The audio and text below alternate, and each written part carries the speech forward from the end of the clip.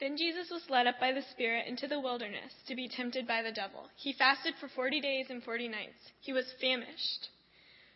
The tempter came to him and said, "If you are the Son of God, command these stones to become loaves of bread." But he answered, "It is written, one does not live by bread alone, but by every word that comes from the mouth of God."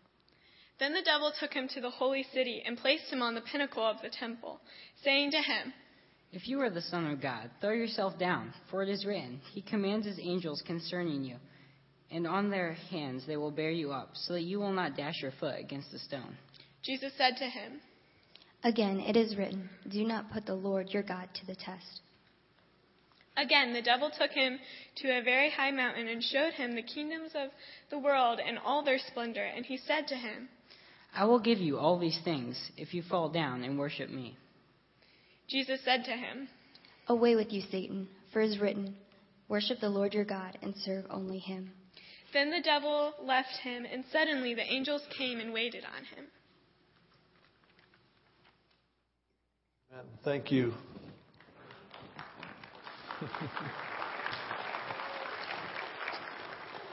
Apparently they have a little fan club over here.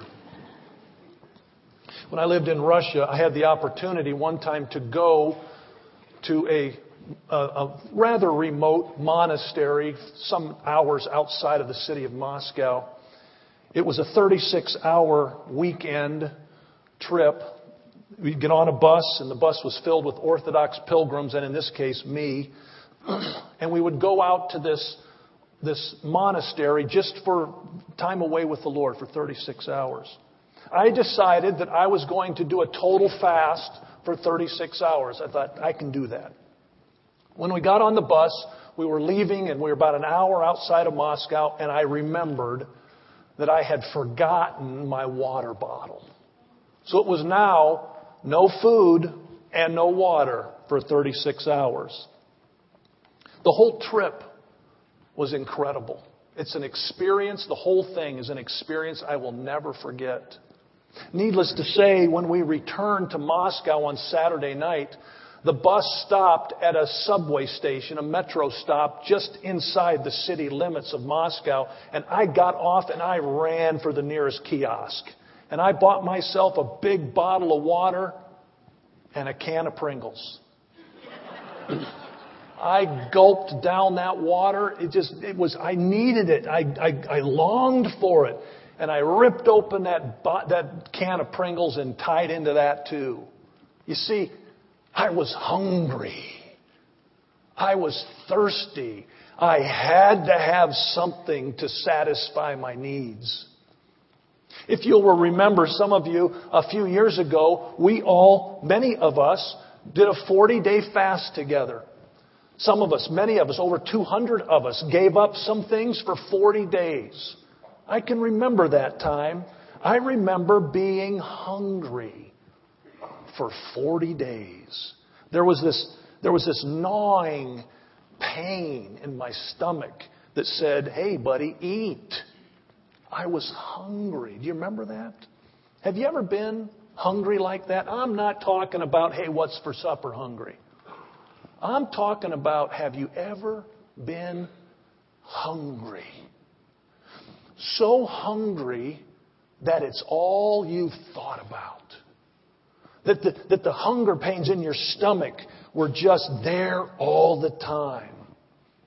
In our scripture this morning, we read in Matthew chapter 4, verse 2, it says this: "After fasting 40 days and 40 nights, Jesus was hungry." Jesus is out in the desert hungry, and that's where we meet Him today as we start our journey. That's where our journey begins as we follow Jesus from here through Easter and beyond.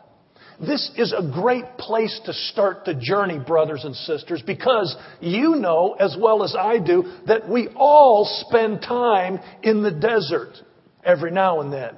Every now and then we find ourselves in a place of loneliness and hunger and despair and heartache, and the potential is there for defeat.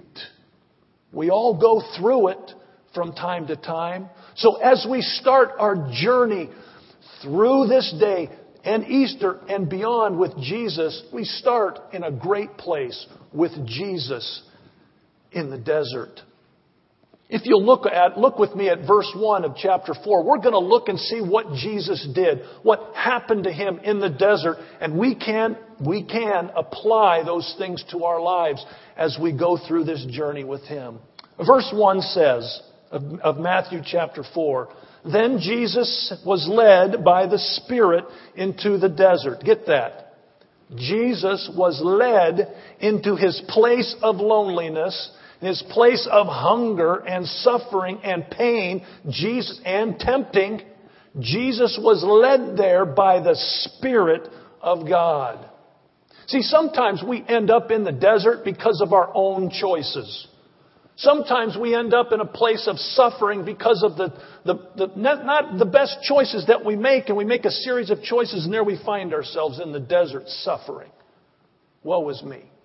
But there are times for the children of God that God Himself, the Spirit of God, leads us out in the place of suffering and despair.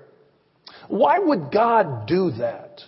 Why would God do that to His Son? Why would God lead us to a place of loneliness, burden, despair, hardship, heartbreak, hunger, and possibly defeat? Why would God do that? Well, right before our eyes as we read through this passage of Scripture in Matthew chapter 4, we see Jesus being prepared for His earthly ministry. He has been moving toward this day for the 30 years of His life. And now He has arrived. Just a few verses before, at the end of chapter 3, we read about Him being baptized in the Jordan River by John the Baptist. And at that time, after He comes up out of the water, this voice from heaven. I don't know what God's voice sounds like, but to me it's like James Earl Jones or deep. But this voice from heaven comes and says, "This is my Son, whom I love. I am well pleased with Him." So the voice from heaven has acknowledged, "This is my Son." Right before our eyes, Jesus is beginning to be prepared, or continuing to be prepared for the task at hand. And He is led into the wilderness, into the desert, for an intense time of tempting or testing. He is led into the desert for an intense time with the Father as He is being prepared for ministry. You see, Jesus needed to have intimacy with the Father because of what He was going to face. Jesus needed that alone time. Jesus needed to understand, if He didn't already, He needed to understand that when pain and suffering would come in the future, God would be there. The Spirit of God led Jesus into the desert. I don't know about you, but I have one deep, supreme desire, that I might be like Jesus. To this I fervently aspire, that I might be like Jesus. Brothers and sisters, that doesn't happen unless we go through the desert. There is not a saint that has ever lived that hasn't become considered a saint without going through suffering and pain. That's just the way it is. That can only happen in the desert. When the Spirit leads us, or when we find ourselves in a place of suffering and pain, in our desert, in our wilderness, God will use that to mold us and make us into the likeness of His Son. God will use that time, wants to use that time to make us more effective in His kingdom. You see, God has a plan with your name on it. And that plan always goes through the desert. If we want to be all that God is calling us to be. We can't be it without going through the desert. This is a great place to start with Jesus, because there may be I'm sure there are some people right now sitting here that are in the middle of a desert, of a wilderness. As we look and see what happened to Jesus, we see that when Jesus was his most vulnerable, guess who showed up? Absolutely, Satan showed up. That's just like him. He knows when we're weakest. He knows when we have our guard down, if you will. He knows when we're vulnerable, and that's when he shows up. Let me ask you something. Are you ready? Are you prepared for him to show up? Verse 2 again says, after fasting 40 days and 40 nights, Jesus was hungry. Verse 3 says right away, the tempter came to him. Well, of course he did. Jesus was hungry. Jesus was thirsty. Jesus was tired. Jesus was vulnerable. And in our vulnerable state, Satan comes and tests us right where we live. Right at our weakest place. Jesus, turn these stones into bread. Jesus was hungry. Come on, Jesus. Turn these stones into bread. You can do it. You know you can. This is my Son, whom I am well pleased. Come on, Jesus. You can do it. You see what Satan wanted to do? Satan wanted Jesus to take matters into his own hands. Satan wanted Jesus to do it himself and not wait on God. Yes, Jesus was hungry, but God's plan was not played out yet. God hadn't finished with Jesus yet. God hadn't finished him, and when he was finished, then he would eat. Satan says, no, don't worry about that. Turn those stones into bread. God wants us to rely on, or Satan wants us to rely on ourselves and on Satan and not God. We must let God, and Jesus let God work in us according to His will and His way and His purposes in life. Satan was saying, Jesus, put the cart before the horse. Satan then takes Jesus to a high place and says, throw yourself down and see if God's word is true. If you are the Son of God, this is my Son. If you are the Son of God, then if you did jump off this, the Bible says that the angels will come and protect you and you will not hurt yourself. I'm quoting Scripture to you, Jesus. Jump off. You see, what Satan was trying to do was trying to work on the humanness of Jesus. You see, Jesus was vulnerable. He was just starting His ministry. Remember, Jesus was a human being at this point. Satan was saying to Him from His human side, prove it, Jesus. Prove it that you're the Son of God. Go ahead, jump off. Then Satan said to Jesus, if you will just, I got an idea, Jesus. This is a good one. If you'll just bow down and worship me, I'll give you all of this. Showed him the different kingdoms of the world. I'll give you all of this. You know what Satan was offering Jesus? A shortcut.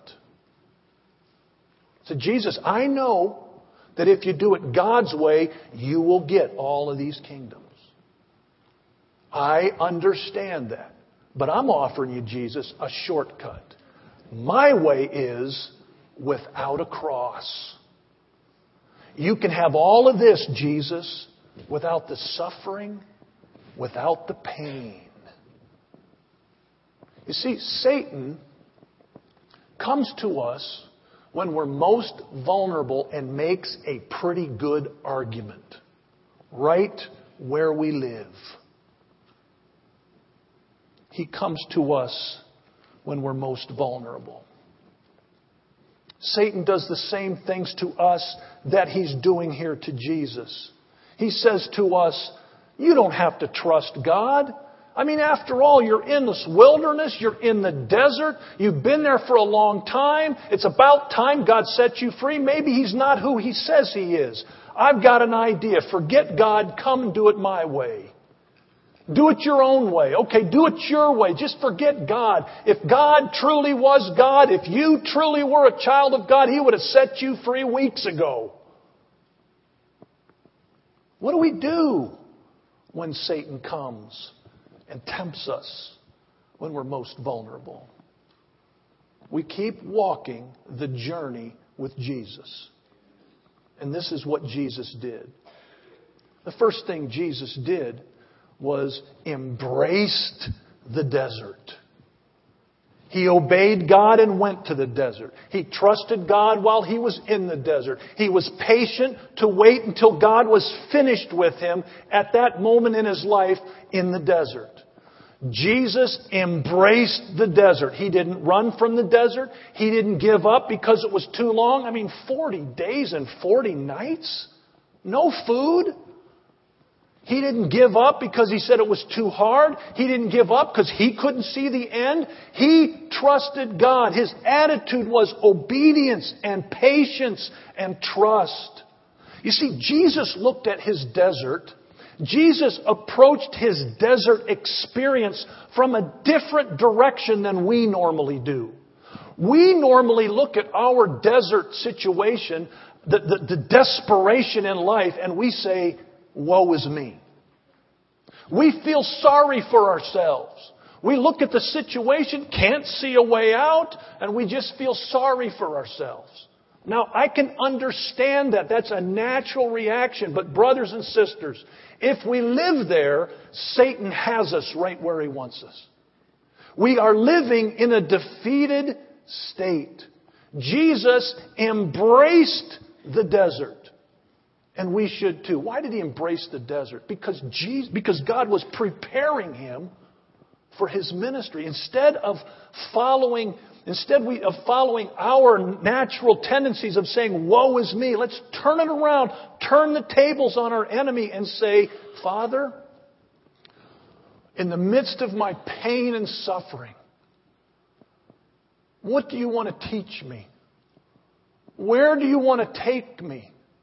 Where are you leading me? Lord, this is painful. He knows it is. This is painful. Would you help me? Would you lift me up? Will you strengthen me as I follow you through this desert? When we come into the desert, we should use it as a time to be intimate with the Father.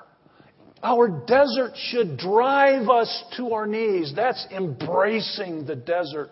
Our desert should drive us to the feet of the Savior. You see, we need intimacy with God too for what's to come. Jesus embraced his desert experience. We should too. Not easy,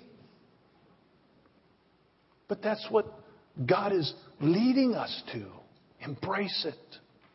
The next thing Jesus did that would absolutely work for us is that Jesus defeated Satan with the Word of God. This is way cool. Did I say it right? This is really cool. Jesus, tell these stones to become bread.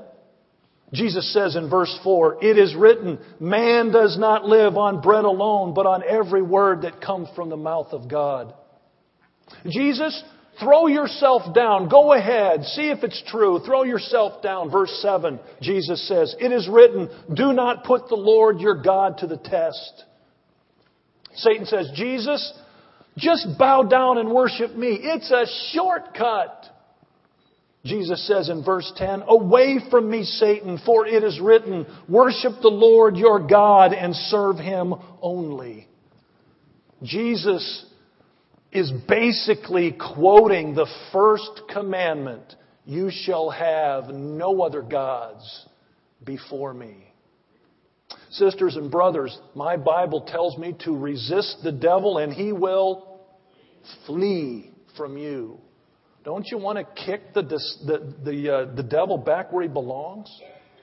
How do you do that? By the Word of God. The absolute best way to resist the devil and have him flee from you is to use the Word of God. Ephesians 6 calls that one of the armors of God, part of the armor of God. It is our only offensive weapon, the sword of the Spirit, which is the Word of God. We are to spend time in it, learn from it, live in it. That is why this journey that we're on together is so important. We're in the Word as the body of Christ. Jesus embraced His desert. Jesus defeated Satan with the sword of the Spirit, the Word of God. Finally, this morning, as you read through this passage of Scripture, Jesus loved God with all His heart. Now, wait a minute, Pastor Chuck, I didn't read that there. That's true. It doesn't say here, Jesus loved God with all of His heart. But look with me now. Jesus quoted 3 verses of Scripture to defeat Satan. These 3 verses of Scripture came from Deuteronomy chapter 6 and 8. This is a section of Scripture that Jesus must have spent some time in. He must have spent time studying this, the whole Torah. But when He was tempted at this moment, He spoke words from Deuteronomy 6 and 8. Do you know what verses basically begin this section? Deuteronomy 6 says, "Hear, O Israel, the Lord your God, the Lord is one. You should love the Lord your God with all your heart, with all your soul, and with all your strength." The Scripture goes on to say you need to find ways to remind yourself this, children of God, like hanging it on the wall in the church. "Hear, O Israel, the Lord your God, the Lord is one. Love Him with all your heart." You see, as we begin the journey together, the foundation is the same that we've talked about all year long so far. Love God with all your heart. Do you love God in a way that people can see it in your life? As we begin our journey together with Jesus, remember this. God has a purpose for your time in the desert. I don't know what it is, but He'll reveal it to you. God has a purpose for your time in the desert. Embrace it and become more intimate with Him. You're going to need it. Don't give up. Don't give in. And for sure, don't push Him away. When the enemy comes, and he will, maybe he's at your door even as we speak. When the enemy comes, defeat him with the sword of the Spirit, which is the Word of God. And finally, foundationally, love God with all your heart. I've got to tell you, I'm hungry. Are you? I'm just hungry and thirsty for more of my Father. The hunger pains in my spiritual soul are just, I can taste it. I'm just hungry and thirsty. My Bible tells me that when you hunger and thirst for righteousness, you will be filled. You will be satisfied. Are you hungry this morning? When you came in, I hope you were given a rock, a stone. Were you? If you weren't, you can pick one up on the way out, I think. But take that stone. Hold it in your hand, if you will.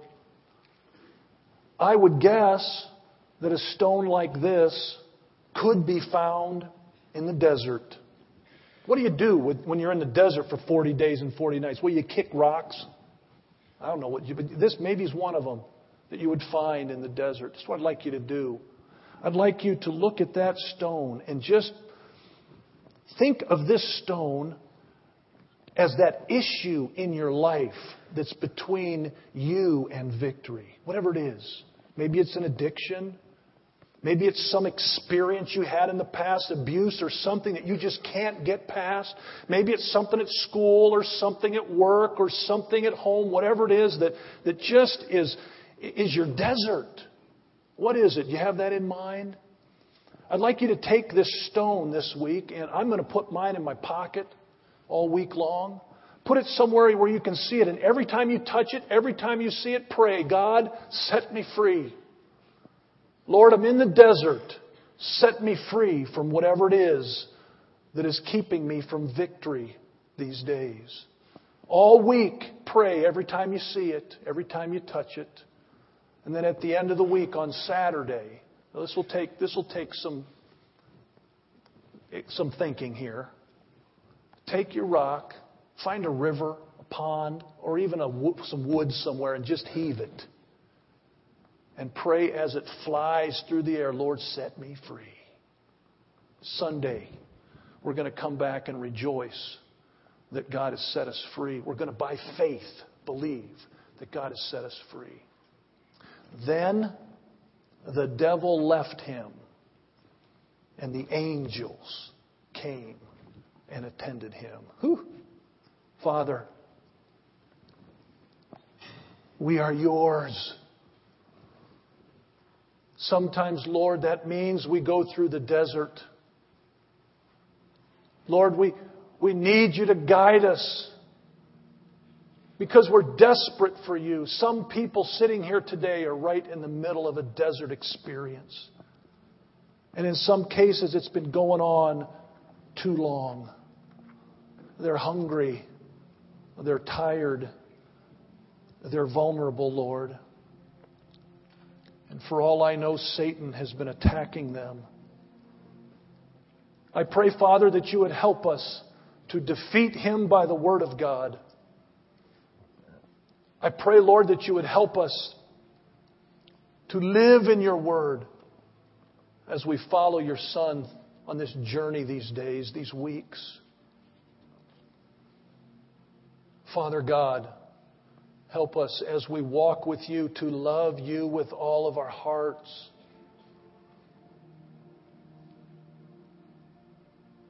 As we pray this week, Lord, as we ask to be set free, as we ask to draw closer to you, please move on our hearts, Lord. Transform us. I thank you in advance, Lord, for what you're going to do for some folks that have been suffering for a long time. In the name of Jesus, it's been long enough. Lord, set them free. Lord, there are also, Lord, people in our congregation that are suffering physically. We ask that you would go to where they are. You know who they are. We think of Linda and James and Kara. I ask, Lord, that you would go to where these ones are and touch their bodies, their hearts, their souls.